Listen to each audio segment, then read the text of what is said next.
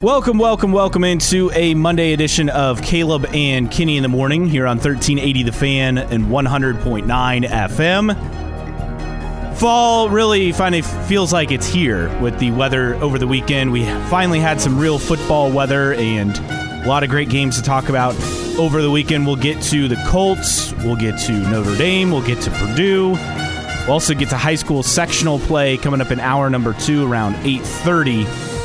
Every year there's talk. For this one particular thing, I'm pushing back. I completely disagree with sectionals and what needs to be done. Today on the show, in hour number 2, so we'll break down Notre Dame Louisville in hour 1, but in hour number 2, Vegas still believes in Notre Dame. And I think they have good reason to. We'll explain why that matchup with USC on Saturday could be quite intriguing if you're a Notre Dame fan. And no, I'm not talking intriguing as in 55-13, which I think a lot of Irish fans probably feel that way after what happened on Saturday night down in Louisville. Also, a bear goes sailing. Our daily bear news. Yes. So we're back on the bear beat. IU adds an interesting hire after making another previous hire for offensive coordinator. They add to their staff. Interesting move there. So we'll get to all that. And of course, Jonathan Taylor, he's back. What does the contract really mean? Because here's the thing. With those contracts, you see the 3 years, $42 million. It looks like a bad deal. I'll get to why I think it's a really good deal for the Colts, the top of hour number 2. So all that and more on the show today. You can reach us on the text line 46862. Again, 46862. Just type in CK first in your question or comment. Obviously, send anything Colts related our way. We'll get to the Colts here after headlines. Morning, Justin. How was your weekend? Good morning. It was pretty good. Relaxed all day Saturday. Did shampoo the carpets on Saturday and then watched college football. Yeah, those are the highlights of being middle-aged homeowner is you get excited about shampooing the carpets. And then yesterday, basically worked all day. So tried to watch some NFL when I could. Had the Colts on at work and saw most of that. But it was a grind yesterday. Was at work until about 8:30 last night. Ugh, that's a full day. Yeah, it's all right. It's all right. There's worse things. We went and got wings Saturday night. That was fun. Where from? Buffalo Wings and Rings. Quite good. Yes. Would go back. I'd never been there, so really? I would go back. Is that the one on... Well, there are 2, apparently. Okay, there's 2. There's one next to Close Mentor near the Aldi off Coldwater. Okay, yeah. And then there's one on apparently on Jefferson. Okay. Somewhere southwest. I'm not sure exactly where. Okay. But we went to that one. It was good. Nice. My wife was like, I want wings. I'm like, okay, well, I will go. I'm not going to argue. Sounds good to me. So we did that and then went to the pumpkin patch yesterday afternoon, which is fun. So you went to the Lincoln Farms? Yeah, Lincoln Ridge and Convoy. So that was a fun. It's like Disney World, but for people who love fall. I'm not even kidding Which is my wife. Everything. Hayride, pumpkins, the different activities for kids, food. All in the shadow of the wind farm, right? Yes. Yeah. Just kind of, and it's like a real farm. So yeah. Sweet. I mean, they're busy year round, but it is fun. So I highly recommend if you're looking for a nice fall day, which yesterday was, I guess that. I mean, it never rained on us. It rained a little on the way there. It was weird all weekend. It kind of like would be sunny, and then all of a sudden you'd look outside, it was overcast and spitting rain, and then 5 minutes later it'd be sunny again. Yeah. Just kind of a weird weekend with that. Oh, yeah, and then Saturday morning, we did wiffle ball for the Spooktacular for the World Baseball Academy. Actually won a couple games. So, nice. Didn't win overall, but we won a couple games, and that's all that matters. Awesome. I guess last year... Did you shake off the wiffle ball rust? I guess. Not that I felt like I was any good before. But the interesting part is, I guess last year they didn't win any. I wasn't on the team. This year they win twice. So now it's all I'll take full credit. Right. Even though I didn't really do anything. For sure. So yeah, busy weekend, fun weekend. Let's talk some football. We have a ton to get into from what happened over the weekend. You can stream us. If you can't listen on your radio, stream us 1380thefan.com on the free 1380 The Fan app or your smart speaker. And you can also follow us on Twitter /X, Caleb Kinney 1380, the show handle. My Twitter is Caleb Hatch, and Justin's is J Kinney OPS 1380 The Fan, the station handle as well. So that's how you get in touch with us. And of course, 46862, the text line number. So headlines in the NFL, we can mark off the Cowboys as pretenders because the Niners absolutely thrashed them last night, 42-10. I caught about the first half of this one before going to bed. It didn't feel like it was going to be close. It wasn't. Brock Purdy threw for 252 yards and 4 touchdowns. McCaffrey had a touchdown. Jordan Mason had a touchdown. It was just a dominant performance. Dak threw 3 picks. Dak being Dak. George Kittle with 3 touchdown receptions in this game. Dallas couldn't run the ball. Dak Prescott was Dak in big games, doesn't perform. Had a touchdown pass, but also was picked off 3 times, like you said. Is Dallas a pretender? I don't know if I'm really ready to say that, but this is further confirmation that Dak Prescott is not a big game quarterback. To me, they are a pretender because they could be good for their division, but they're not going to do anything in the playoffs. They're not going to beat the Niners. Come on. Well, you look at the Niners, you look at the Eagles. They can't beat either of those teams. No. When it counts. Not when it counts. And I firmly look, yes, Dak Prescott didn't give up 42 points. I get it. But Dak Prescott is not a big game quarterback. And last night was the latest indication of that. Elsewhere in the NFL yesterday, you had Mac Jones get benched again as the Pats got embarrassed again. This time it was 34-0. Like back-to-back weeks to the Saints. They've gotten destroyed. So you hate to see it. Don't you? Especially in Foxborough, New Orleans, who's okay. They're not great. Come in and just thoroughly destroy the Patriots. You hate to see it. And a new low for the Pats, now 1-4. Meanwhile, Miami rolls against the Giants. Devon Achane, 151 yards and a touchdown as he continues his torrid start. Tyreek Hill also had 181 yards and a touchdown receiving to lead them in the win. And I think, one other note, Cooper Kupp returned. He was excellent. The Rams lost to the Eagles 23-14. Cooper Kupp, 8 catches, 118 yards. Puka Nacua had 7 for 71 and a touchdown. Puka keeps doing Puka things. The Miami Dolphins now, through 5 weeks, here's their offense game by game. Okay. 536 yards, 389 yards, 726 yards, 393 yards, and yesterday, 524 yards. Nobody has been able to slow down the Miami Dolphins offense, even with that loss on the schedule. They lost to Buffalo? Buffalo? Yeah. When they gave up 48 points. The offense has just been tremendous for the Dolphins. And Buffalo lost to the Jags, so we have a tie once again atop the AFC South. This time it's between the Colts and the Jags. Obviously, the Jags won the head-to-head, at least only matchup so far, so that's where that stands. Someone texting at 46862. Are the Cowboys the Minnesota of the South? Yes, they are, because Kirk Cousins can't win big games, and Dak Prescott can't win big games. Yeah, that's a pretty solid way to look at it. Anything else that really stuck out to you in the NFL yesterday? Jaguars taking care of business over Buffalo yesterday morning in London, which it's pretty much like a home game with the Jags because they play so often over there, at least once a year. Other than that, nothing too crazy. The Bengals get a big win on the road. Joe Burrow looks like Joe Burrow yesterday, 300-some yards, 3 touchdowns. The Vikings putting up a fight with the Chiefs, but the Chiefs winning. And to see Kirk Cousins sacked on the final shot there for the Vikings was like rough. Peak Kirk Cousins. On a 4th down, you got to throw it deep, and he gets sacked. Yeah, he does. He had it. This is the thing. Like, you look at his stats, and this is Kirk Cousins, this is Dak Prescott. 284 yards, 2 touchdowns to Kirk Cousins, but just when it mattered, couldn't make the plays. And the Vikings are now 1-4. I mean, they're tied with the Bears now for last in the NFC North. This is hard to believe because the Bears are pretty bad. Also, we'll get to this. Will Anthony Richardson play a full year healthy? Well, he won't this year because news from Ian Rappaport that with the injury that Anthony Richardson allegedly has, which is a grade 3 AC joint sprain, he's out at least a month. So get ready to see a hell of a lot of Gardner Minshew over the next 4+ weeks. Elsewhere in headlines in baseball, a bit of a surprise as we have the O's who were the darlings of the league, already down 2-0 to Texas. They lost 11-8 yesterday. Meanwhile, the Twins even up their series against Houston 6-2. And then Clayton Kershaw as Arizona took game 1 11-2. He went a third of an inning, 6 hits, 6 earned runs, and a walk. Ooh, yikes! On Saturday, very un-Clayton Kershaw.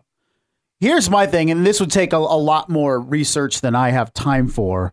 But when you look at the teams that played in the opening round, Texas and Arizona, namely Minnesota, already played and yet are off to fast starts in their series. I mean, Philly as well. They won game 1 against the Braves.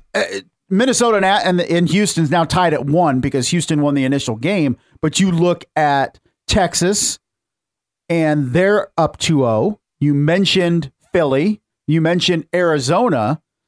And I just wonder if there's enough data out there to say, yeah, the teams that have hit the ground running in the wild card series have an advantage over early on in the series over the teams that got the bye and need to shake the rust off. It's definitely the case of Baltimore.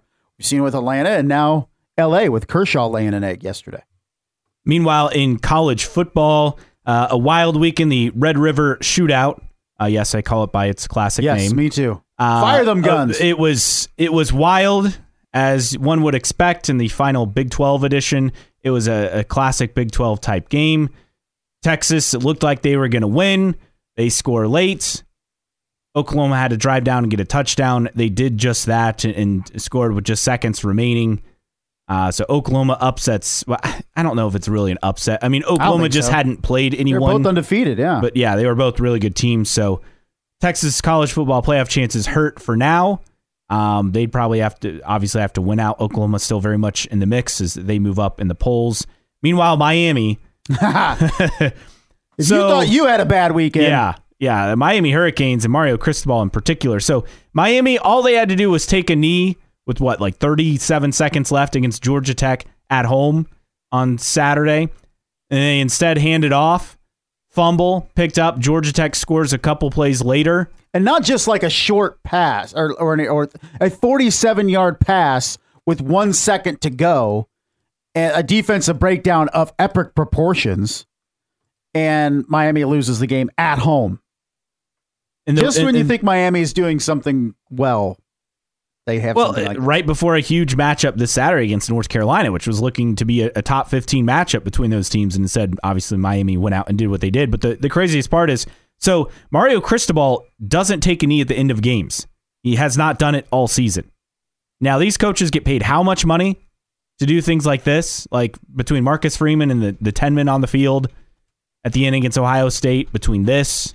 I mean, it's baffling that things like this are still happening with coaches in college football. Well, to be sure, Shannon Dawson is the offensive coordinator with Miami. He's calling the offense, but and basically he's the guy that's not kneeling. But Mario Cristobal's the head coach, and he even said it after the game. He should have stepped in and said kneel the game out, and didn't. So it's on Cristobal for not overturning the calls by Shannon Dawson, who hopefully for Miami fans learned a very valuable and bitter lesson on Saturday. Like in what world do you literally Georgia Tech's out of timeouts? He's a Madden player because you never kneel in Madden. So Shannon Dawson is approaching it like Madden, where I'm going to run plays at the end of the game and not kneel, and it bit him. Madden is not real life, and Shannon Dawson found out the hard way. And Georgia Tech's not even that good. That game shouldn't even be close anyway. No, it should not. It was a bad. I mean, Miami was horrible in the first half offensively. This is a team they should have blown out and blown out with ease. So Miami, once again, I guess pretenders as we continue on. Elsewhere, this story I saw, it's kind of fascinating. St. John's is going to have a couple of unique home games. Men's college basketball, of course, Rick Pitino, the coach there now. So they will have a couple of interesting matchups, including Alabama at Madison Square Garden, and they're in advanced discussions to play Duke at Arthur Ashe Stadium, which is where the U.S. Open is for tennis. Oh, interesting. In the New York City area. This will be during the 24-25 season. So this is very interesting what they're looking to do there. Meanwhile, the Comets made several moves as they open up camp today. First off, on the moves, the Condors have assigned several players, including forwards Alexis DeAust, Cameron Wright, Trey Linden, and defenseman Jake Johnson and Noah Gansky to the K's. So the K's get Gansky and Johnson back. Matthew Wedman, Nolan Volkan, and Morgan Adams Moisan have also returned from the Condors. And defenseman Shane Kuzmeski has signed following his trade from Troy Riviere earlier this week. And the K's also... they acquired the rights to Kuzmeski. That was earlier on Friday. And defenseman Martin Haas to terms for the upcoming season from Three Rivers, which is, Troy Rivier's, right? Three Rivers, right? Yes. So several roster additions. And again, today's the day. The Comets opening up camp. They'll have the lunch today as well. So a lot going on with the K's. And I believe it's open practice, right? Yes. To the public this week, or at least the first few days this week. So if you're a K's fan, want to go get a look at the new look Comets, head out to the Memorial Coliseum today. 2:30 to 3:30 this afternoon. There you go. Tomorrow, 10:30 to noon. Wednesday, 10:30 to noon. Also 3:30 to 4:30, which is a 3-on-3 scrimmage. And then Thursday, 10:30 to noon. Those are the open practices to the public this week.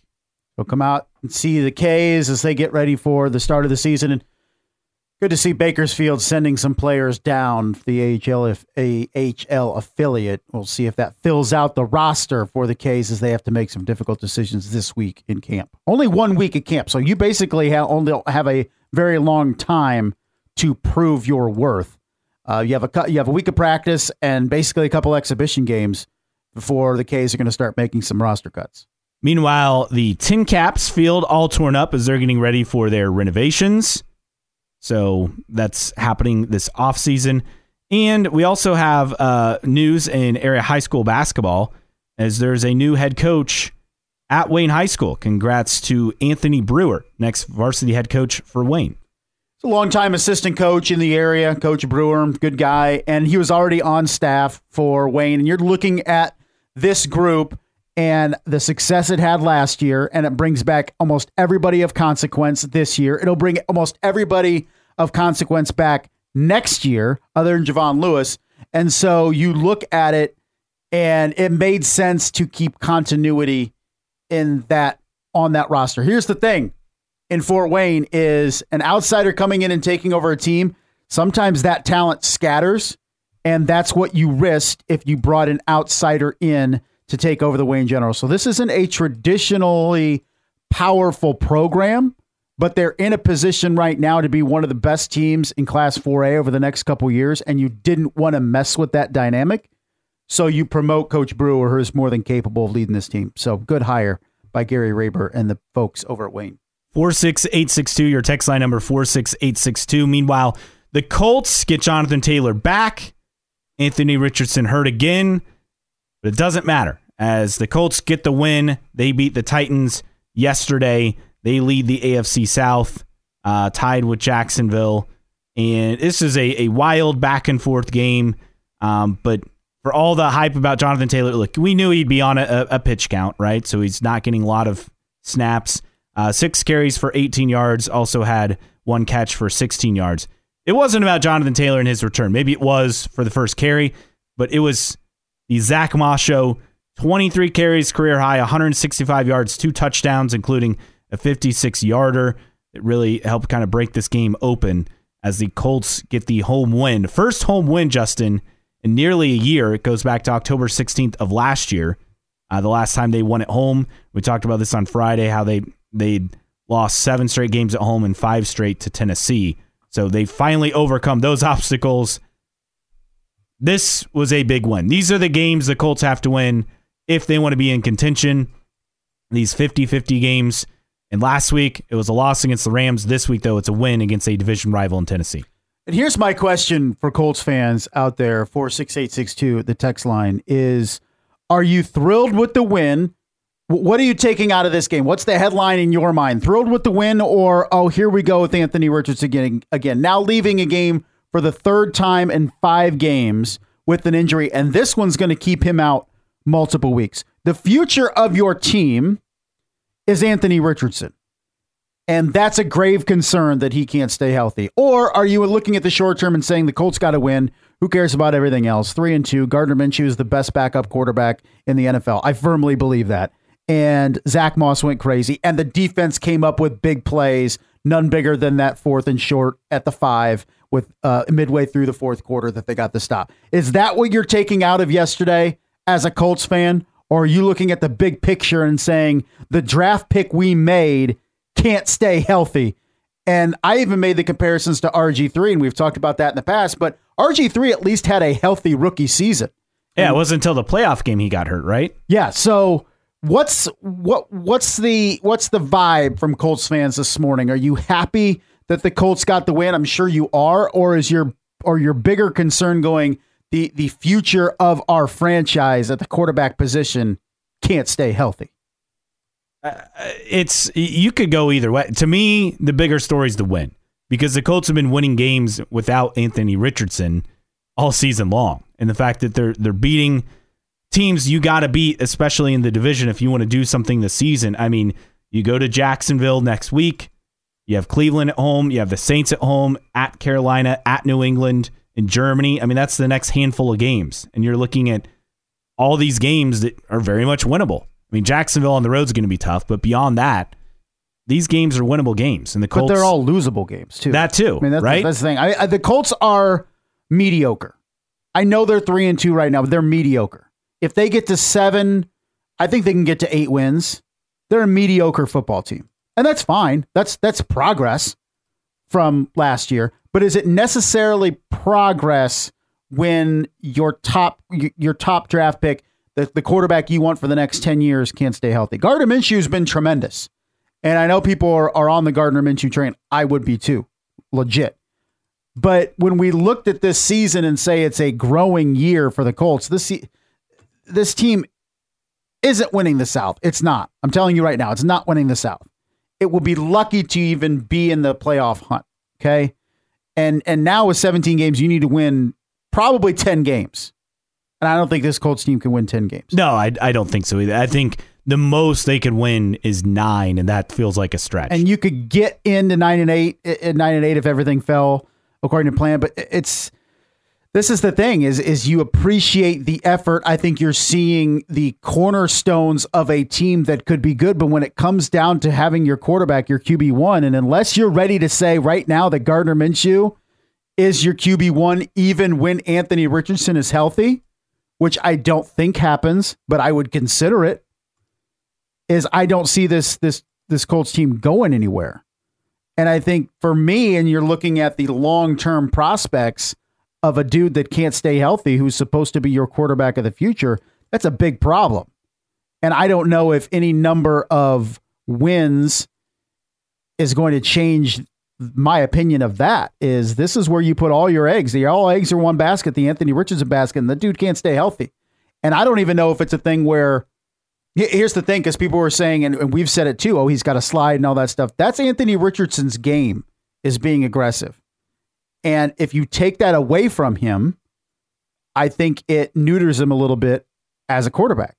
Well, and the plays he got hurt on, I mean, the concussion after a touchdown is pretty routine play. It wasn't like and then yesterday the hit, like none of these were over aggressive, dirty plays. Right. These were normal plays within the flow of a football game. These are normal hits, to your point, right? They're nothing tremendous. CK, keep the M&M show going in Indy, talking about Minshew and Moss. Yeah, I don't know how you take Moss. You subtract some carries from Moss right now after his last couple weeks in particular, but Minshew's there for a reason. It was arguably the best. It was the best offseason signing for the Colts.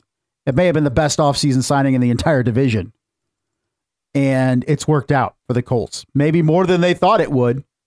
But with Richardson's inability to stay healthy and now out at least a month with that AC joint sprain, he's going to be the dude. Someone else texting in at 46862. Minshew is 2-0. Just keep rolling with him. I mean, here's our thing. Before the season, we were all in on starting Minshew until there was pressure to do otherwise. And with the way things have gone so far, I don't know when that pressure would have come. But this is a player who obviously knows the system well. He is a guy who's going to limit mistakes, not going to be flashy. He can't make the crazy athletic plays that Anthony Richardson can. And Anthony Richardson, to be fair, to his credit, was excellent yesterday before the injury, 9 of 12. The running was not really an aspect. That was a scramble he got hurt on. But Richardson was 9 of 12 for 98 yards, sacked one time before that injury. He was playing well. I don't think you can really discredit his effort either. But Minshew, we knew would give him the best chance to do things and to see.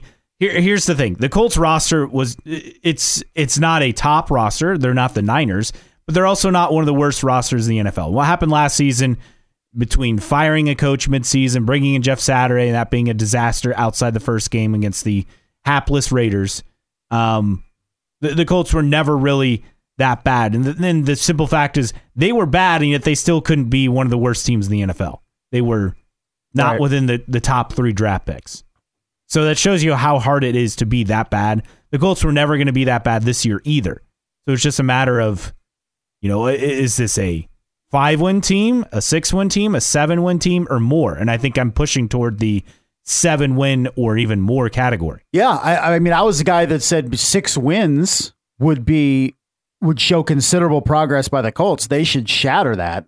I think they're in line to get 8 wins right now, my opinion. I don't think they're winning any more than that. I don't think they're getting to double digits in dubs because, like I said a couple weeks ago, this team lacks consistency. The team we saw yesterday, if it can come out and bottle up the run at Jacksonville, shut down Travis Etienne like it did Derrick Henry yesterday, if it can come out and avoid turnovers, if the offensive line can open up holes and they can run for close to 200 yards, then yeah, maybe they can beat Jacksonville. But those aren't the Colts. The Colts every week, if they played like they did every week, like they did yesterday, they'd win a lot of games. The thing is, they don't. But here we are coming back around to Gardner Minshew. And as you said, you and I were on the Gardner Minshew train to start the season. Thought it would be best that Anthony Richardson sat and watched. Now he's going to be a dude that's sitting and watching for the better part of a month, and Gardner Minshew plays. So here we are in the scenario that we liked best for Anthony Richardson. We just took a weird route to get there. That we did. is basically it's unfortunate that Richardson has been hurt because here's the biggest thing that I've taken away outside of the injuries, which I think have been very fluky, to be honest. The biggest thing is that he is more than capable. Everyone concerned about his accuracy. Yes, I get it. The numbers are kind of all over the place, but for the most part, he can make throws. He's shown the ability that all the hype was coming into the draft process and answered questions about the doubts that he had coming out of Florida. Now, staying healthy is obviously the concern number one. I think this feels like a blip. Like, I'm not ready to just completely give up and write it off because I think it's easy to do after a tough start in the first handful of games. I don't think he's going to be a guy who's just injured all the time and is eventually labeled a bust. I don't think that's where we're headed. I think we're just looking at a rough rookie year. I think he gets better. I think he gets healthy, and I don't think these are constant issues moving forward. Well, that's the hope. But as a texter pointed out on the text line, the plays he's gotten hurt on are not him being risky. They're normal plays. And I agree, is he's taking regular hits that quarterbacks and players in the NFL take all the time, and he's getting hurt. So that's the worry. These aren't huge hits. These aren't dirty hits. These are just normal tackles or normal contact in the NFL, and he's getting hurt. But how much is that just getting adjusted to how much faster and different the NFL is? I get that he's a big dude. Yeah. So we thought that those kind of injuries would be limited a little. I mean, concussions you can't really do a whole lot about. Right. But like what happened yesterday, it was a routine play. I can't disagree. But I think a lot of it's just getting adjusted to the NFL and figuring out what to do in situations. I don't know. It'd be so easy right now to say, oh, is he going to be a bust because he just gets injured all the time? I'm not ready to go there. I think there's definite concerns. Yeah, I get that people are concerned, but I'm not ready to. Right, I'm not ready to even let that take over. If the Colts are 5-0 right now, curious if your analysis of the season would change. One made field goal last week, and the Colts are 4-1. 5 minutes left in week one. They're up on Jacksonville. They'll be 5-0. Not sure you can say yet they don't play well to what is needed. I don't play the what if game. No, the Colts you can't are who in the they NFL. are. They're 3-2. You could play that game with every team in the NFL. The NFL is very, very tight. Okay, between the top teams and the mediocre teams. The Colts are who they are. They're 3-2. You can't play the what if game with that. You can't play the what if game with that because you could do it for every team in the league. So the Colts are 3-2. That's who they are. They're not 5-0. They're 3-2. Yeah, I fully agree. It's a lot easier to do that with college football. You can't do that with the NFL because, again, I talk about this all the time. The margins are razor thin. That is true. That is true. You see that week after week after week. If you have a team winning by more than a touchdown, that's an impressive win. Yeah, you look at yesterday. I'm counting. There are 4, 5, 6 games decided by a single possession. Every one of those teams that lost is saying, "What if? If this would have happened, we win that game." So you can't play the what if game in the NFL. You just can't. You are who you are.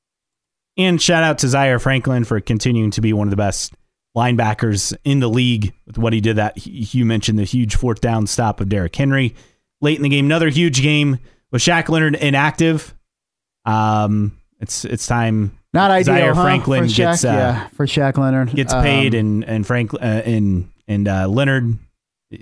Again, they said that it'd take them time and it'd be till November. We'll see. I have my doubts. Yeah, it's not looking good for Shaq Leonard. Credit deserving though for that secondary of Indianapolis. They gave up some yards to DeAndre Hopkins, but everybody does. When the Titans needed to execute vertically in the pass game, they really couldn't.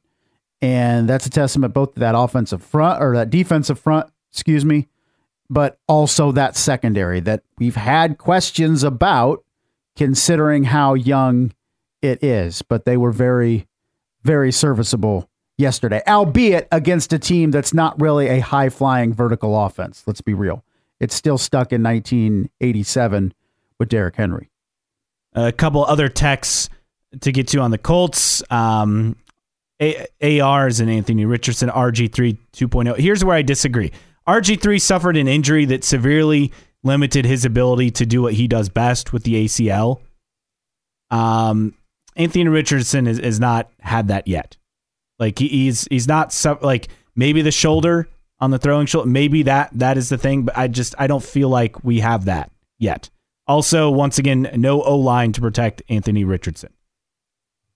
I thought the offensive line played pretty well yesterday. Yeah. And Anthony was sacked Richardson, one time. Yeah, and he's not getting hurt, guys, on sacks. No. These are designed runs. Yes. That he's running on. Okay? So it's not like he's getting pummeled in the pocket or anything. When he's getting hurt, he's out in the open field running. That's not on the offensive line. Someone else, why would they give Taylor that massive contract now? If you were going to do that, why not do it 2 months ago? Well, those are all things we're going to address coming up around 8:05 in hour number 2 of the show. Speaking of bad O-line play, though, Notre Dame, bad O-line play, bad play all around.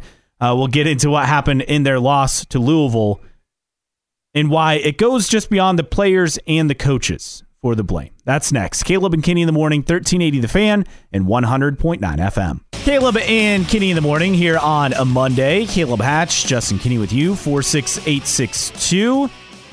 Your text line number, again, 46862. Just type in CK first and your questions, your comments, your rants. Notre Dame fans, if you want to rant, feel free to send those rants over to us now. You can also stream us, 1380thefan.com. Listen for free there. Listen for free on the 1380 The Fan app, free to download, or on your smart speaker. And if you miss anything on the show, you can always download previous episodes on your favorite podcasting platform, including Apple Podcasts, Spotify, or wherever you listen to podcasts, all for free. A lot to unpack with what happened with Notre Dame on Saturday night down in Louisville.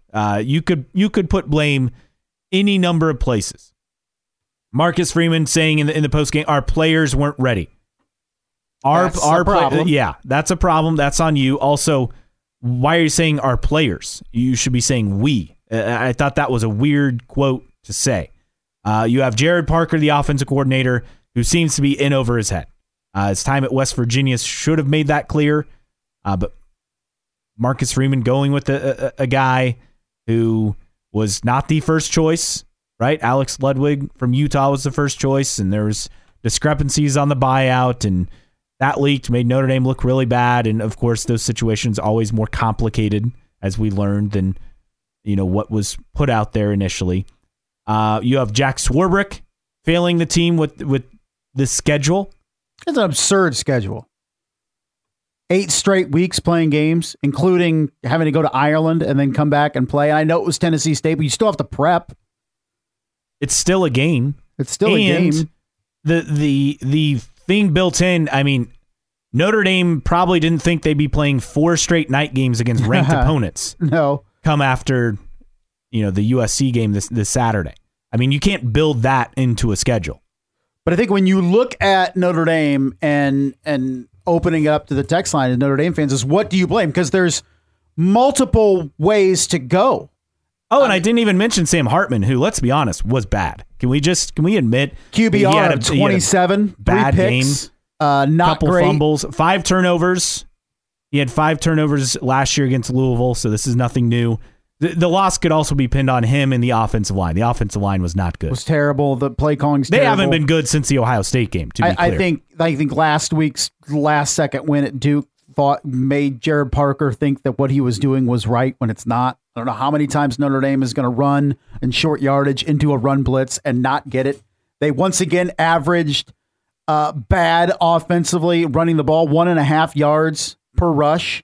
This was supposed to be this vaunted offensive front with 2 first-round picks and this vaunted 4-5 deep cadre of running backs that couldn't do anything against Louisville.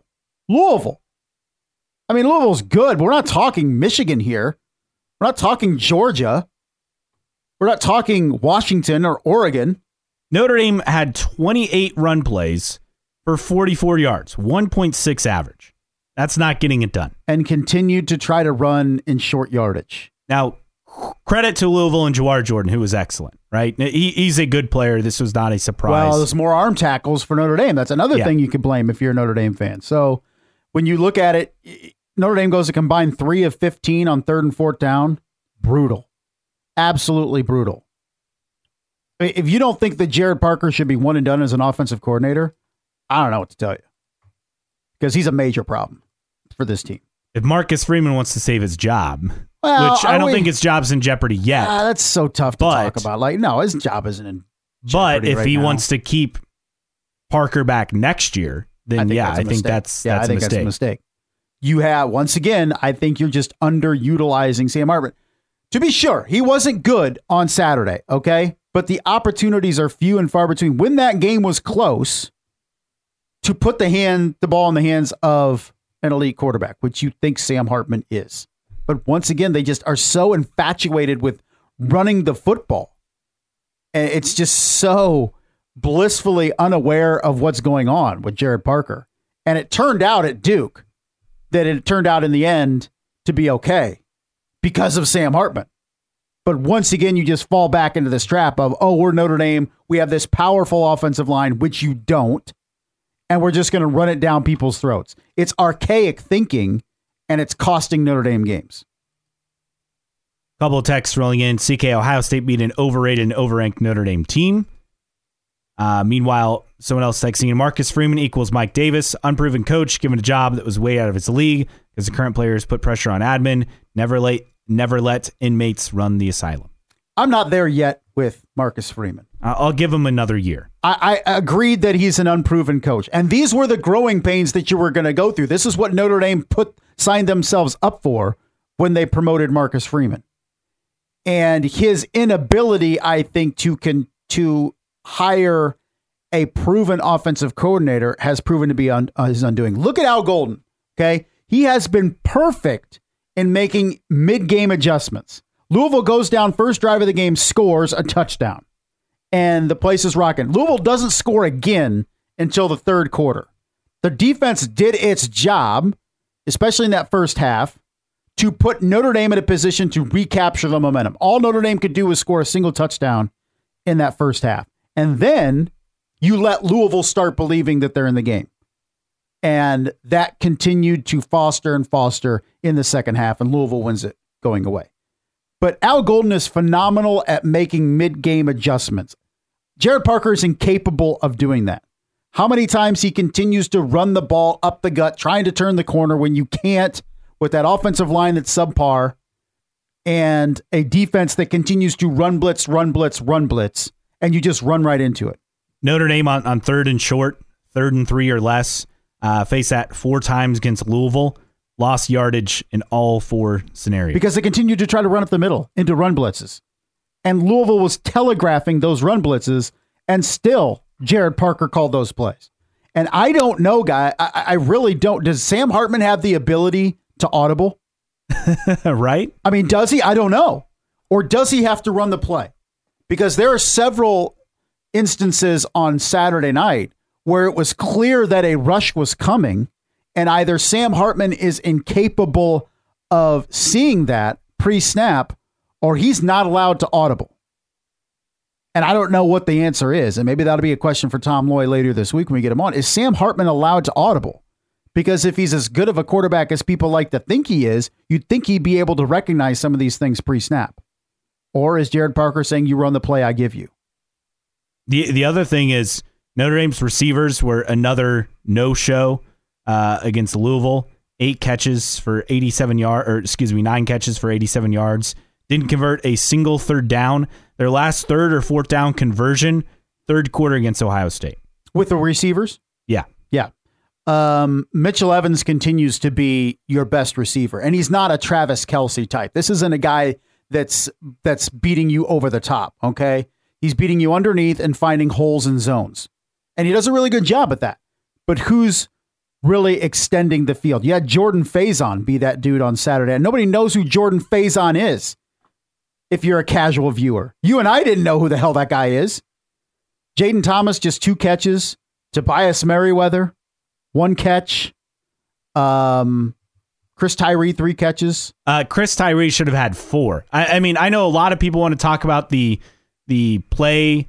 Was it a face mask? I can't remember that Maris Leofau had on defense that really sealed it for Louisville. Right. But to me, the play that sealed it maybe on the offensive side of the ball was Chris Tyree dropping a sure touchdown pass from Sam Hartman. Hartman finally had something open in the secondary to receiver, and he just dropped it. There's no other way to say it. He dropped it. It was going to be a touchdown. 46862, the text line. Keep the text coming. Notre Dame looked exhausted. Brutal schedule, and if they play that way against SC, it's a blowout. I don't know if this is... I don't want this to come off as an excuse. I don't, because it's not really. But Notre Dame's schedule, where you play 8 straight games, and you have 1 in Ireland to start the season, then you have to come back, and there's no rest. It's just week after week after week after week after week after week after week. They've been as healthy as they have been. Yes, but you have to go to NC State, and I know there's a couple gimmies on that schedule, but you still have to prep for Tennessee State. You still have to prep for Central Michigan. You don't have this week where you can look at your program as a whole and make some changes. But then you start this stretch of Ohio State, Duke, Louisville, USC, and it's just an absolute grind. And this is a blame on Jack Swarbrick for the stupid scheduling to go to Ireland to open the schedule and not giving this team an early bye week to recover from that. It's just been successive weeks, time and time again. They finally get a bye week after USC. Could have used it, Saturday, right? Or this Saturday. And now they're going into to the biggest game of the year now without a bye week. They're just stumbling into this thing. And then they'll have 2 games and they go to Clemson. They have a bye week after that. It's poor schedule management. But I can't say that that's the primary reason why Notre Dame lost on Saturday. It doesn't help. But I think what you're seeing is the problems that have been magnified week after week after week. They have not had the time to address them because they haven't had a bye week. And I think with Jared Parker's issues with the offense cannot be properly addressed and analyzed because they don't have time. It's come around Monday. You got to start prepping for another ranked opponent, seemingly. And that's been the case the last month. We'll talk in hour number 2 about why Notre Dame maybe should have some hope for the game against USC. At least that's what Vegas thinks. Someone else texting in, CK, it's all about raking in money for Notre Dame. Well, that's seemingly what Jack Swarbrick saw. Oh, yeah. Unique opportunity to go Ireland. They've done it before, blah, blah, blah. Open up this schedule, the season there. That's great. Unique atmosphere, blah, blah, blah. But it just puts your team behind the 8 ball right away from the jump, is having to go around the world, across the world to play a game, then come back and play another game. And then after that, you have to play another game and another game and another game and another game. And it compounds things. And I agree that this team, to a certain extent, looks exhausted. But I'm not going to say that's the reason why this team lost to Louisville. It surely doesn't help. And it surely isn't going to help prepping for USC now. But it's definitely a concern. And that's on Jack Swarbrick. It's a bad schedule. Especially with a young staff, right? Yes. I mean, especially with a young head coach that's just trying to figure things out in only his second year. He has no time to process things. And Marcus Freeman, whether you agree that he can be a successful coach at Notre Dame long-term or not, is learning on the fly. And he needs time to process things. And he isn't having time right now. It is, at this point, survival every week to get to that bye week. And it's not a good schedule. This is a schedule you build for a Brian Kelly, where you have 8 straight weeks of games, and he knows what he's doing and knows how to handle it, has a veteran staff, et cetera, et cetera. Not a dude that's in his second season as a head coach, and not for a offensive coordinator that is in his first year of calling plays at Notre Dame. And let's be real, wasn't very effective at West Virginia. Coming up on the other side, speaking of not being very effective, Purdue, not effective at all against Iowa. They struggle again. The path to a bowl game gets exceedingly difficult. We'll explain that next. Caleb and Kenny in the morning, 1380 The Fan and 100.9 FM. Caleb and Kenny in the morning. Caleb Hatch, Justin Kinney. Thanks for being with us. 1380 The Fan, 100.9 FM. Several other texts on Notre Dame before I want to touch on Purdue. Notre Dame looked out-coached all game. That fourth quarter was brutal. Yeah, Marcus Freeman's body language does not lend, positivity.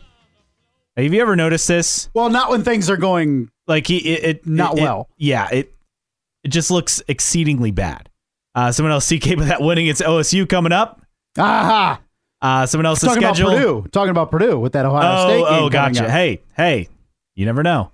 Someone else, the schedule was made out several years ago, and no one knew if Duke and Louisville would be that good. So to say the scheduling, you don't know that. And besides, the schedule was set before Brian Kelly move on.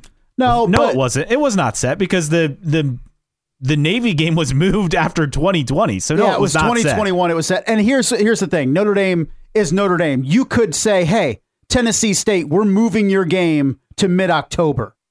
And you know what? Tennessee State's going to go, hey, whatever we need to do. Yeah. We'll move our games if we have to. We'll play Notre Dame at Notre Dame whenever the hell you want. So that's no excuse. You can move games. And yes, you're correct that Navy game was scheduled in 2021, and you can move a game. They should have had the week off after Navy. It's stupid to have to come back from Ireland and play a game. And I know it's Tennessee State and it's a pushover, but you still have to prep for that game. It's not an excuse, but it is reasoning, and why it's a dumb reason to have 8 straight games to start the season when you're perfectly capable of buying out a game or moving a game because you're Notre Dame. Meanwhile, Purdue struggled again offensively on Saturday. This was a very winnable game against an Iowa team that offensively stinks, but defensively and on special teams is quite good. Purdue had their chances. Hudson Card, once again, call me crazy, and clearly the other options must be that bad. Like Michael Alamo must be that bad. But you were texting me, bench Hudson Card. Are they at this point? I mean, 2 interceptions. This is a guy who is just simply not getting it done. I mean, this is an Iowa team that I think Purdue should have been much closer in this game, and it was really not as close as the final score set. You had Deacon Hill making his first start for Iowa at quarterback, 6 of 21, 110 yards, a touchdown, and a pick, negative 25 yards rushing. Six completions all game. 6. You lost a game in 2023 where the opposing team had 6 completions. That should not happen. Silliness. I get it that this is the first year of Ryan Walters. I'm not calling for his job or anything here, but at some point, do you have to make an adjustment? Because Purdue had more time of possession. In fact, basically 11 minutes more on this game. They had a lot more on offense than Iowa, 343 to 241. They were 9 of 19 on third down compared to Iowa's 3 of 13, and yet Purdue lost this game. And I get it. Iowa used the ground. They outrushed Purdue 181 to 96. But this is troubling when you look at some of these numbers. I thought that Hudson Card coming in was going to be a big, big push for this Purdue program. As did I, obviously. And he hasn't been.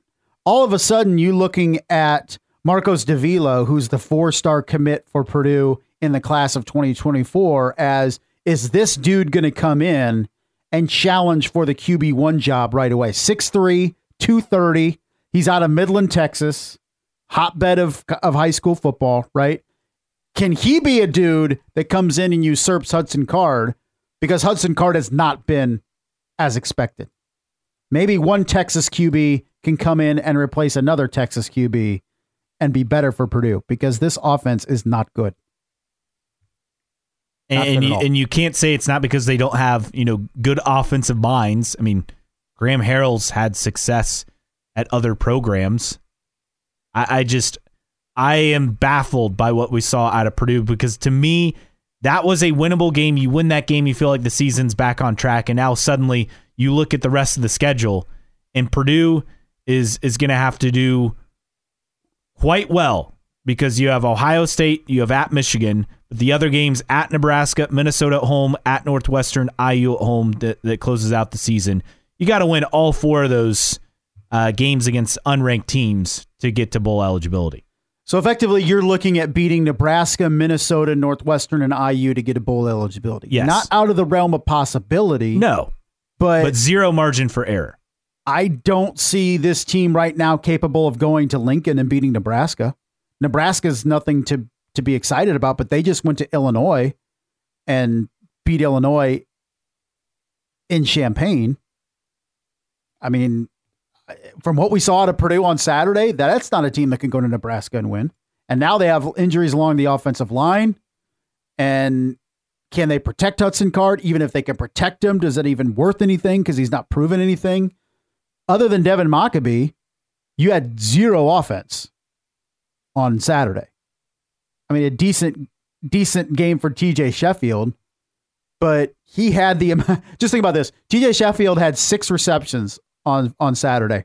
That was the amount of completions that Iowa had the entire game, and yet Purdue lost. And for most of the game, they were down double-digit scores. Yeah, I mean, they had the trash touchdown at the end. The final score is closer than what this game was. And I know they had the ball with a chance to win, but it wasn't that close for Purdue on Saturday. Not a good effort. Meanwhile, IU has hired former Virginia Tech and Memphis coach Justin Fuente. Really? As an analyst. I didn't know which that. I find very fascinating. And head coach in waiting? Is that what I hear? No. No? No, I don't think so. We'll take a timeout. Coming up, hour number 2 of the show. The Jonathan Taylor deal, good for him and good for the Colts. We'll explain the numbers next. Caleb and Kenny in the morning, 1380 The Fan and 100.9 FM. Hour number 2, Caleb and Kenny in the morning here on 1380 The Fan and 100.9 FM. Caleb Hatch, Justin Kinney, spirited discussion in hour number 1. Thanks for everyone chipping in on the text line at 46862. Again, 46862 is how you reach us on there. Also, you can stream us 1380thefan.com on the free 1380 The Fan app. Again, free to download or your smart speaker. And you can follow us on Twitter. Caleb Kinney 1380 is our show handle. My handle is Caleb Hatch. Justin's is JKinneyOPS. The station handle is 1380 The Fan. So that's how you get in touch with us. Coming up this hour on the show, Jonathan Taylor, the deal, why it's good for him and also good for the Colts. We'll explain that shortly. Plus, Notre Dame fans, they may have given up on Saturday night's game against USC. Vegas disagrees. We'll get to that. And high school football sectionals. The draw is set. in a controversial topic, seemingly that comes up every year on sectional play. I'll explain why that is not needed. And a bear goes sailing. We'll get to that about 8:50 or so. All to come this hour on the show. So Jonathan Taylor, the news came out Saturday morning. 3-year, $42 million deal with the Colts. He's back. He's with Indy through 2026. That's key. We'll get to that momentarily. But this deal, all about the details. $26.5 million guaranteed. Only $19.3 million is fully guaranteed. It effectively becomes $26.5 million based on how these contracts work. That's still less than 2 franchise tags. So that's key. And the salary cap number for Jonathan Taylor stays the same. Also key. And the biggest thing that I think that sticks out, and I think you mentioned this to me as well, the earliest time for Anthony Richardson to get a new deal, a second contract with the Colts, would be January of 2026. That just so happens to be the last year that Jonathan Taylor, 2026, would be under contract. So they would both be reaching that point as Richardson's on his rookie deal and Taylor's wrapping up his second contract. And now, that's why I think this is something that works for the Colts. Because conceivably, if everything goes according to plan for how the Colts would like it, is Anthony Richardson in 2026 is ready to get big money from the Indianapolis Colts. And that's why I think that deal is only 3 years long, because it opens the door. Then if you need to pay stupid money to Anthony Richardson, you're not going to have to pay stupid money to Jonathan Taylor. But it's an escalating contract too for Jonathan Taylor. He'll get $5.1 million this year, which was already set, and then 2024 $10.8 goes up to $15.5 million for 25 and 26. So Jonathan Taylor gets paid, and I think a texter in the first hour said, "How did we get here from when it seemingly was the Colts and Taylor going separate ways?" It's a very good question. I like to think adults became adults and sat down, had cordial conversations, and hammered this thing out. Yeah, it's great because we don't really know how this sudden shift was made. Who offered the olive branch? I have to think it's the Colts. I would think so too, because Jonathan Taylor was thoroughly disgruntled for no real meaningful extension being offered. It had to have been the Colts. Report out there that Chris Ballard reached out to Taylor's camp last week, initiated the dialogue that led to this. Either way, people got this to happen, and Taylor's agent Malki Kawa tweeted for the shoe after this all happened, which, whatever. For the shoe. For the Taylor. Yeah, for the Taylor. Yeah.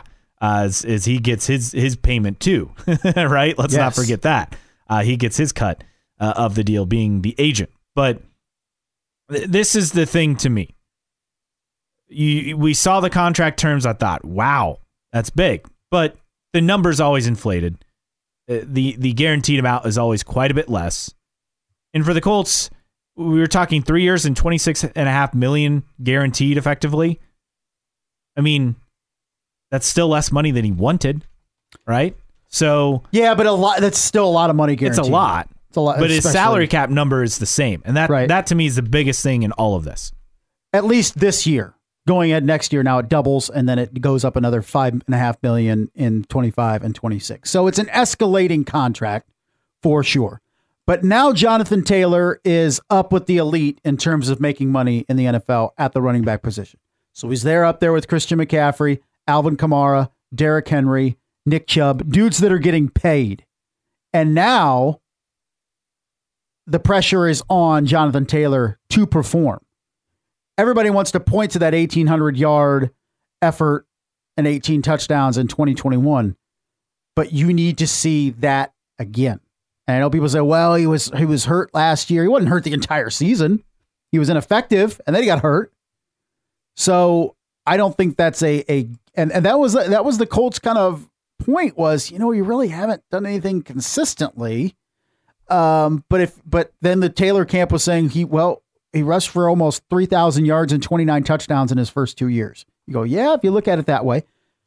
But the most recent performance wasn't good. So good to see the two parties come together, get it done. Now you look at Jonathan Taylor and say, it's time to perform. It's time to be a Christian McCaffrey. It's time to be a Derrick Henry in this offense because that's what he's getting paid like. And you have to remember, like, I'm not putting a whole lot of stock into what he did yesterday. I'm not even putting a whole lot of stock the rest of this month because he's going to be essentially on a pitch count. As we mentioned, they're going to ramp him up. Makes sense, right? But at some point, I mean, after Zach Moss's performance yesterday, the Colts now have to feel really good about that position because you got two guys who could be starters for most teams in this league. Yeah, that's the thing. Zach Moss has been nothing short of tremendous. And in this league, you need multiple running backs. Very few teams are trying to go the Derrick Henry route where you just have a bell cow dude that you give the ball to 25 times a game. Even they, kind of found a backup. I get he's a rookie, but they found another option for them. You have to have two dudes. And who's to say you don't start lining both of them up on either side of Gardner Minshew or Anthony Richardson and run a two-back set? I mean, the possibilities are endless with those two guys. And now the onus now is going on and say, okay, you've gotten a weapon, an all-pro weapon in the backfield back, and you have a dude in Zach Moss that's running the best he has in his entire career. So could be worse in the backfield for the Indianapolis Colts outside of that, small little injury to Anthony Richardson that's going to sideline him for a month. Your stomach just growl? Did I hear that? Yeah, I did. That was loud. My apologies. It's right around this time of the morning where my stomach starts, hey, we're hungry. You eat breakfast? No, I don't. I don't have time. You don't have time? Like, you don't grab like a granola bar like out the door? Sometimes I do, but I've been doing this intermittent fasting thing where then I don't. Usually the schedule is around 9 o'clock, 9:30. I can eat. Okay, so you do what do you do? 12 hours a day? 14 hours. 14 hours. Okay. Usually it's. I have a friend who does this, so I'm familiar, and he said it's worked quite well for him. Has it? It's okay for me.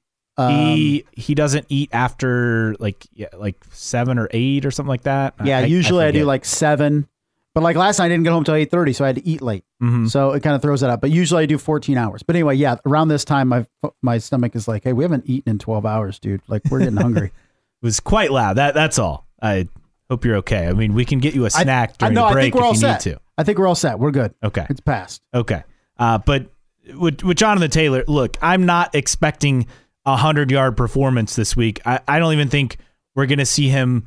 You know what? They probably gave him between carries and touches and number of snaps, 20 snaps on Sunday, 20, 30 snaps? Yeah, which they said they'd ease him in. 6 carries. I mean, maybe you try to get him between rushes and passes like 10 this week and just keep ramping up. But with what Zach Moss did yesterday, for the Colts, I mean, this is a great bonus. I mean, if you're Zach Moss, you have to be annoyed. You go out and play one of the best game of your career right as Jonathan Taylor comes back. But I think this is a good spot for the Colts to be in, and having that second option after they trade away Nyheim Hines, I mean, you have to feel really good about what they have at running back moving forward. You do. An effective two-headed monster, and this team's going to be better for it as long as that offensive line continues to perform, which admittedly it has the last couple weeks.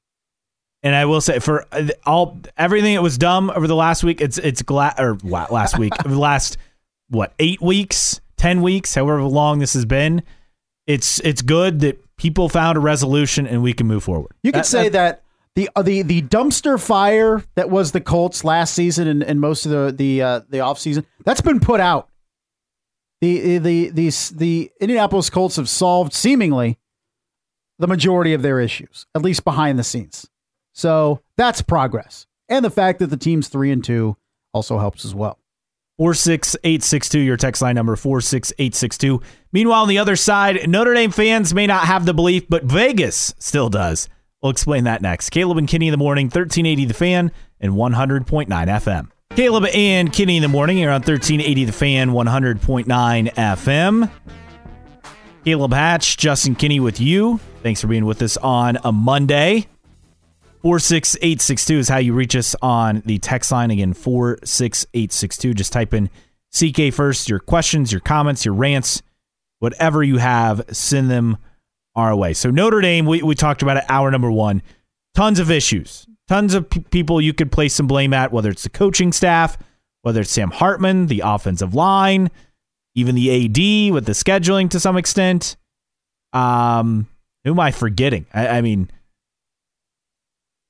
there's a lot of blame to go around. You could blame Louisville, I guess. Yeah, I guess. I mean, I do have to say this. We didn't touch on this, but Jeff Brom, credit to him for what he's done. Now, that's a job he's never going to leave, right? As long as he can be there, he's not leaving Louisville. And he finally, they were able to finally get him to return home. That program, year one, with Jack Plummer, who followed him from Purdue at quarterback. You have Jawar Jordan, who's had an excellent year as a running back. Year one, to have that defense playing the way they played, it's become a good defense. The offense has done more than enough. I mean, 6-0, great start, great story for what he's done and turning that around so quickly. Yeah, he's been phenomenal and good for Louisville, man. I mean, they haven't been good in what they were in the top 5 at 10 years ago? Yeah, like 2016. I mean, with Lamar Jackson. Yeah, right. So it's been a minute that Louisville, they're 6-0 right now, and that place was rocking on Saturday. Had all the reason to be. I pass the stadium every time I'm heading down to Florida, usually in the dead of night, and it was pretty cool. Biggest crowd in Louisville history, football history. It's not a traditional power, and it's always nice to see that in college football when we're so top heavy at the top and the same teams are up there all the time. So for a team like Louisville to have the start they're having, I'm sure Purdue fans aren't too happy with Jeff Brom there, but pretty cool to see what Coach Brom and Louisville's accomplished so far this year. But Notre Dame this week, another big game, another night game, another ranked opponent. Rinse, repeat from what it's been for the last month. But they host USC at Notre Dame Stadium. Obviously a big rivalry game. USC now ranked 10th. Notre Dame dropped to 21st. And I think a lot of people and Notre Dame fans obviously frustrated after the performance Saturday night.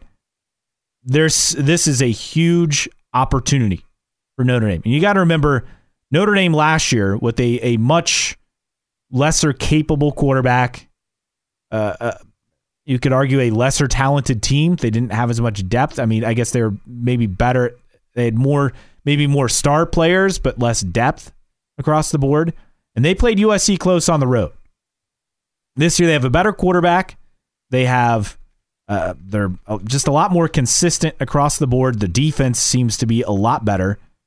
And USC as a team came into the preseason with a lot of hype. College football playoff contender, obviously a Pac-12 contender. Caleb Williams, the reigning Heisman winner. But this is a USC team that, outside of a couple of early gimme games in the season against San Jose State, Nevada, and a very bad Stanford program, they have struggled the last 3 weeks against teams that they probably should have won pretty easily against. And it's been a lot closer than expected. They've struggled defensively, but they're still scoring a hell of a lot of points. And this is why the onus is going to be on the defense for Notre Dame on Saturday night. I don't think this offense for Notre Dame right now, as bad as that defense is for USC, is all of a sudden going to break out and score 40 points. Maybe not even 35. Not with Jared Parker running that show. And that's going to put pressure on the Notre Dame defense to take on what will be the most difficult offense to face all season. All due respect to Ohio State. Caleb Williams, if he hadn't won the Heisman last year, would win the Heisman this year. He's not going to win it this year because nobody wins back-to-back Heismans. But the dude's already thrown for 1,800 yards, 22 touchdowns, 1 interception. He's torching teams. And Notre Dame's defense better be up for the task because I don't know if this offense can score enough to get into a 45-42 type shootout. USC averaging 51.5 points per contest, but giving up 27. They have the second best scoring offense, but tied for 79th worst scoring defense, which is something you really have to keep in mind. And they're great, obviously, passing the football, third in the FBS. Notre Dame, though, is strong in the secondary. So that's going to be kind of the thing to watch. And obviously, Caleb Williams is a guy who's going to scramble and make plays. He is like Patrick Mahomes and what Patrick Mahomes does. Here's the thing I find fascinating. Notre Dame is opened as a 2.5-point favorite, according to Vegas. And I'm not surprised by this. We're always saying Vegas knows. Here's my biggest thing. As great as Caleb Williams is, USC's defense is that bad or worse. And that's saying something. Look, call me crazy. I think Notre Dame wins this on Saturday night because USC will finally play a team that has a decent defense. I mean, they're struggling against a Colorado team without Travis Hunter, and they won by a touchdown. Colorado team that can't play any defense without Travis Hunter. An Arizona team they beat in triple overtime Saturday night. USC fell behind 17-0 at home. At home. They were lucky to win this game. Against Arizona State on the road. Against a really bad Arizona State team. And this is a game that USC had to basically put this game away in the fourth quarter because it was a 6-point game at the end of the third with USC in the lead. Arizona State got it as close outside of tying it at 7, but in the third quarter, they cut it to 3 at one point. So this is not a good Arizona State team. They're 1-3, 1-5. They've lost 5 straight. Their only win against a bad Southern Utah team. So USC's defense has problems. They had the luxury on Saturday night of playing at home. They obviously don't have that luxury this Saturday. I think we're in line for Notre Dame fixing a lot of things with the win against USC. Here's the problem is I look at Colorado has a better pass offense than Notre Dame does. Arizona has a better pass offense than Notre Dame does. Jacob Cowing and who's our other receiver? McMillan. They've combined for 13 pass reception touchdowns. Yeah, but Cowing went down early in that game, in the first half. But overall, you look at that passing offense for Arizona, it's better than Notre Dame's. So that's my thing, is Colorado and Arizona have better wide receivers than Notre Dame does. And I know people will moan and groan about that, but I'm talking about proven production, and both of those teams do, even Arizona. Who makes plays for Notre Dame offensively? Mitchell Evans. It can't just be Mitchell Evans. I know, but that is the guy who makes plays. But you have to have somebody else. You have to have dudes that can take the top off defenses. Where is Jaden Thomas? Where are these receivers? They're nowhere to be found. To the point that a dude's making catches on Saturday that nobody other than beat writers and true hardcore Notre Dame fans even know who the hell it is. So I never heard of the walk-on, to be honest. Is he a walk-on or does he actually have a scholarship? I don't even know. Like a walk-on dude had your longest play from scrimmage in Saturday's game. Where are these scholarship receivers? And make no mistake, this has been a problem all preseason long. Nobody emerged in camp. Nobody has emerged through the season. And that's what's hurt Notre Dame. And you could say maybe if you're a Jared Parker defender, if anybody's out there, maybe his mom's listening, you could say, well, the reason they're running so much is because they have no game-breaking receivers. And they're going to need some big plays out of those receivers to have a shot to beat USC because they're going to have to keep up. USC is going to score 30 points at least. And that would still be pretty good for Notre Dame to hold them to 30 points. Can Notre Dame's offense score more than 30? I don't know yet. I don't know. I feel like this is a Notre Dame team where everyone's going to focus on the passing attack, and I get that. But I think Notre Dame is just going to go into this game. They're going to be able to run the ball again. They weren't able to against Louisville, but I think they'll be able to run the ball. They'll manhandle USC up front, and that will be the key in this game, is running the football, the burn clock. They'll wear USC's defense down. Not that that means a whole lot. USC is the 89th best rushing defense. But I think, Jared Parker giving up 157 yards a game. He felt that way against Duke, and they needed to pass their way to a win. He tried that against Louisville, and it failed miserably. I'm sure they'll have some running success against USC. Will they have enough to keep up with the Trojans on the scoreboard? That's my question. I think you wear down USC's defense and make Caleb Williams have to. I mean, USC scores so fast, right? And people have talked about this. The fact that they score so fast, is that part of the problem with not only USC, but Lincoln Riley teams in general? Is that you put your defense in bad spots because offensively they're scoring a lot of drives in 2 minutes or less? Potentially. But USC is a tremendous challenge for that defense and the offense. Everybody, and this is the thing, is USC's looking the same thing as, hey, this is going to be beneficial for our defense because we're not playing a very dynamic Notre Dame offense. So what gives? 46862, your text line number again, 46862. Someone texting, Jack Swarbrick should be fired. No school in the FBS who has played 8 games without a bye and all the night games. Plus throwing the ball, 2nd and 25, 3rd and 30, could have taken at least 70 seconds off the clock.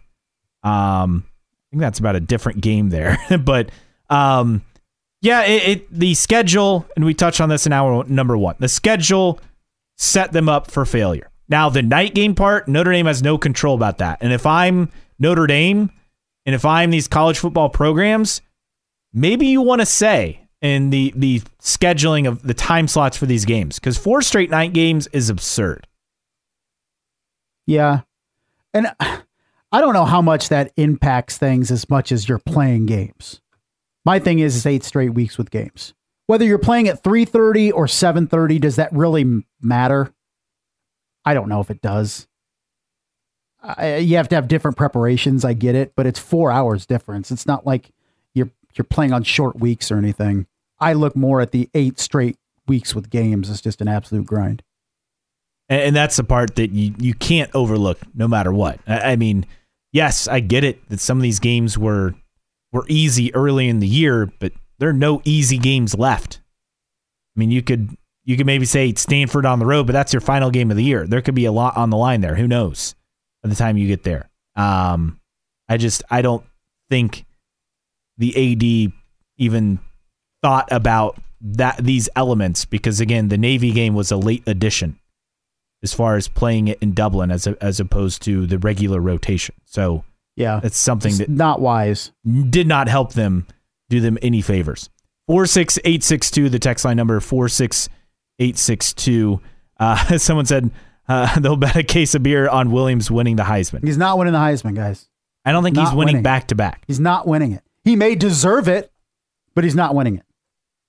Michael Penix Jr. is winning it, especially after he torches Oregon coming up on Saturday. There you go. There's your guy. On the other side, high school football sectional draws were held yesterday, and all the chirping once again, people complaining about the setup. I'll tell you why they're wrong. That's next. Caleb and Kenny in the morning, 1380 The Fan and 100.9 FM. Caleb and Kenny in the morning here on 1380 The Fan and 100.9 FM. A couple of texts about Notre Dame and scheduling coming in. CK, Notre Dame schedule built based on one thing, maximizing income, not a criticism, just the way it is. I feel like I disagree only because the ACC games, how is that maximizing your income? Playing an FCS team, how's that maximizing your income?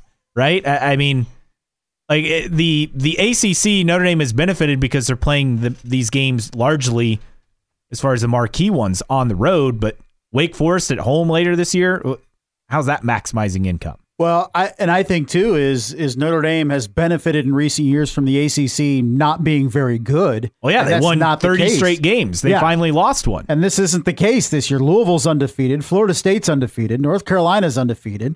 Duke only has one loss to Notre Dame. Clemson's still pretty good. NC State is decent. Miami was good up until Mario Cristobal screwed things over on Saturday. They were undefeated prior to that loss to Georgia Miami, Tech. North Carolina was supposed to be a top 15 matchup until he failed to take a knee. So I think the biggest thing you can take out of this season so far with the ACC is it's actually deep in how good it is, which you haven't been able to say in quite some time. Another text, I agree Notre Dame's schedule is tough. How do you have 2 byes at the end of the year instead in the middle? Notre Dame is just not tough either side of the ball, and it shows. I feel like defensively they are. Now, tackling continues to be a question mark. Yeah, you think Al Golden should, but that's the thing, is if you had a bye, could you actually work on, I don't know, maybe tackling form and all that stuff? And instead, you come in now Monday, And you don't have any time for that. You got to start prepping for USC. And how much is the tackling? Just the fact of 8 straight Exhaustion? weeks. Yeah. Yeah. That said, tackling has been a problem for the majority of the season, not just recently. But No. I do think some of the problems for Notre Dame is the fact that they're having to play 8 straight weeks. Bad job by Jack Swarbrick. He has enough money. He's sitting on enough money to buy any one of those teams out, particularly a Central Michigan, a Tennessee State, to say, hey, you know what? Here's your money. Hopefully you'll come play us later this season in mid-October. But if not, here's your cash. We'll find another game. We need a break. My second-year head coach that's still figuring things out can't be playing 8 straight weeks. And our first-year offensive coordinator can't be playing 8 straight weeks. And oh, by the way, our kids can't either. But they allowed this to happen. The ACC is actually good, and you put all that stuff together, and it's been an absolute grind for Notre Dame. Someone's also texting about Purdue. Where does Boiler football go now with what looks like a lost season? I mean, it's the first year with a new head coach, and his first year as being a head. I don't know. I'm not that concerned. What's more concerning is that Hudson Card has not panned out to be the player I think we thought he'd be. That Purdue fans and Purdue coaches thought he'd be. That's what's of more concern to me. This team was just good enough last year to beat the mediocre teams on its schedule, particularly on the road. It's not this year.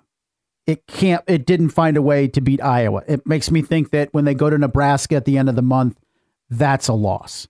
I don't see them matching up against Ohio State or Michigan, even though Maryland did on Saturday. But talking about undefeated teams, how about the Terps? But it's far from, I'd say, a lost season for Purdue. It's year one with Ryan Walters. I think it was.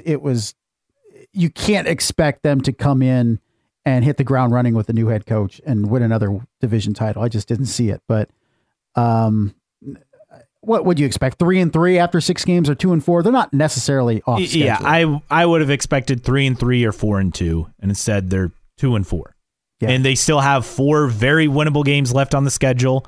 You have at Michigan, at Ohio State. Again, I got to stick to my bold prediction of Purdue beating Ohio State. I can't change my mind here, right? Right. It feels like Ohio State's ripe for an upset because they have a big game the following week, and this is at Purdue. Maybe that's the way anything can happen. The classic trap game in college football. Meanwhile, in high school football, the sectional draw was set yesterday. Some notable matchups in 6A: Carroll at Warsaw, Fishers at Homestead. In 4A, you have Wayne at Dwenger, East Noble at New Haven. That will be our 1380 The Fan game of the week coming up not this Friday, but next Friday, October 20th. In 3A, Knox, undefeated at Lakeland, who's had a good year. In 2A, Bluffton at Alexandria. And in Class A, South Adams at Adams Central. And I get it. I've already seen the chirping on social media. I know Brett Rump from 4 to 6 is really big on this. Here's my thing. Everyone already makes the playoffs. There's no need to have seeding. Change that first, then I can get behind seeding. But with everyone already making the playoffs, these games being once a week, I don't see the need for the seed. The biggest thing for me with the seeding in basketball is to avoid the 2 best teams playing at 6 o'clock on a Tuesday. But every football game is played on Friday night. So even if the 2 best teams in the sectional, and let's say, for example, if that's New Haven and East Noble, that they're playing on a Friday. It's not happening right after people get off work on a random weekday. They're playing on Friday. So in that respect, I agree with you. That's the only reason I think they need seeding in basketball, and that's why you don't need it in football. I just think, to me, like, everyone's already making the playoffs. You don't need seeds. Like, seeding is for when you already have a selective group to begin with. Not a free-for-all like the IHSAA does. And to be honest, I think the state tournament would be more interesting if everyone didn't make the playoffs in all these sports. I think but that's just how they operate, and that's fine. How do they do it in Texas? Does everybody make the playoffs? No, of course not. Like, it's a big deal. Like, instead of having conferences, they have districts, and then they redo districts every, I want to say, 4 years. Okay. It means something to make the playoffs. Yeah. It means something to win your district, and then you go by district is the first round, and then area, and then you go to region quarterfinal, region semifinal, and then I think you go to state. But it means something to make the postseason. In Indiana, everyone makes the playoffs. Whoop-de-doo. I don't know. I just think seeding is completely unnecessary. The matchups are the way they are. You get a good draw, you don't. That's just the reality of how the postseason works. Yeah. I've never experienced the other side of it like you have, so I can't make a direct comparison. But at the very least, no seeding is needed. Do they seed in Texas in the playoffs? That's a good question. I can't recall if they actually seed the teams or not. That's something I can't remember. But like, I think it, like you have to be, so in a lot of districts, there are 4 teams and 3 of the 4 may make the playoffs. So there have been situations, losing teams can even make the playoffs. It's not like it's impossible. Right. But it's just a lot more meaningful to advance out of your district because the districts change from time to time. Right. Which is not going to happen in Indiana, and that's fine. Like, you don't need to be redoing like the conferences every 3 to 4 years, right? Yeah. That's a lot of work. But their districts are obviously based on geography and enrollment and things like that. Like they factor in, and they also have 6 classes, but 2 divisions in each class, plus 6-man football. Right. So there's a lot more. It's big time in Texas, is what you're saying. It's big time. It is. It's a big deal. But I think, to me, though, if you want seeding, then make it so everyone doesn't make the, like, I'm on board with that. You could have teams seeded in sectionals if not everyone's making the playoffs. I'm fine with that. Yeah. But with everyone making the postseason, I don't see the need. No, I don't either. Especially everybody plays Friday still. Everybody knows you're not trying to scramble and get to a Tuesday 6:00 game. Everybody's on Friday. 46862, the text line number 46862. Coming up on the other side, we'll wrap things up here on a Monday. A bear goes sailing. We'll explain next. Caleb and Kenny in the morning, 1380 The Fan and 100.9 FM. Wrapping it up here on a Monday, Caleb and Kenny in the morning, 1380 The Fan and 100.9 FM. So we're back on the bear beat again today as we end the show. A black bear was at a Florida harbor, caught on camera, hanging out on the deck of a sailboat. Just chilling, huh? The owner of a towboat company was pushing a barge back into the bay at Naples Sailing and Yacht Club. He spotted a bear in the water. Said, we get saltwater crocs, alligators, sharks. Can't say I've seen anything like this before. And then he came back around, looked over. The bear was on the sailboat. You got some video of the bear wandering the deck of the catamaran and sat there for like an hour. He was just going front to back on the boat, hanging out, walking back and forth. Of course, he's just hanging out. Attracted a crowd. The Florida Fish and Wildlife Conservation Commission monitoring the bear's movements to make sure it safely finds its way back to the wilderness. It's a pretty impressive catamaran, too, by the way. Yes. Seeing these pictures. Here's the thing. We've had more bear stories in Florida of late than we do in, Colorado or anywhere out west or California. It's very puzzling. I think the bears are getting ready to take on the pythons. I hope so. Somebody needs to. It's going to be a sci-fi movie. That wraps it up for us on a Monday. For Justin Kinney, I'm Caleb Hatch. Dan Patrick coming up next. The Herd with Colin Cowherd at noon. Indiana Sports Beat with Jim Coyle from 3 to 4. And the Sports Rush with Brett Rump from 4 to 6. Here on 1380 The Fan and 100.9 FM.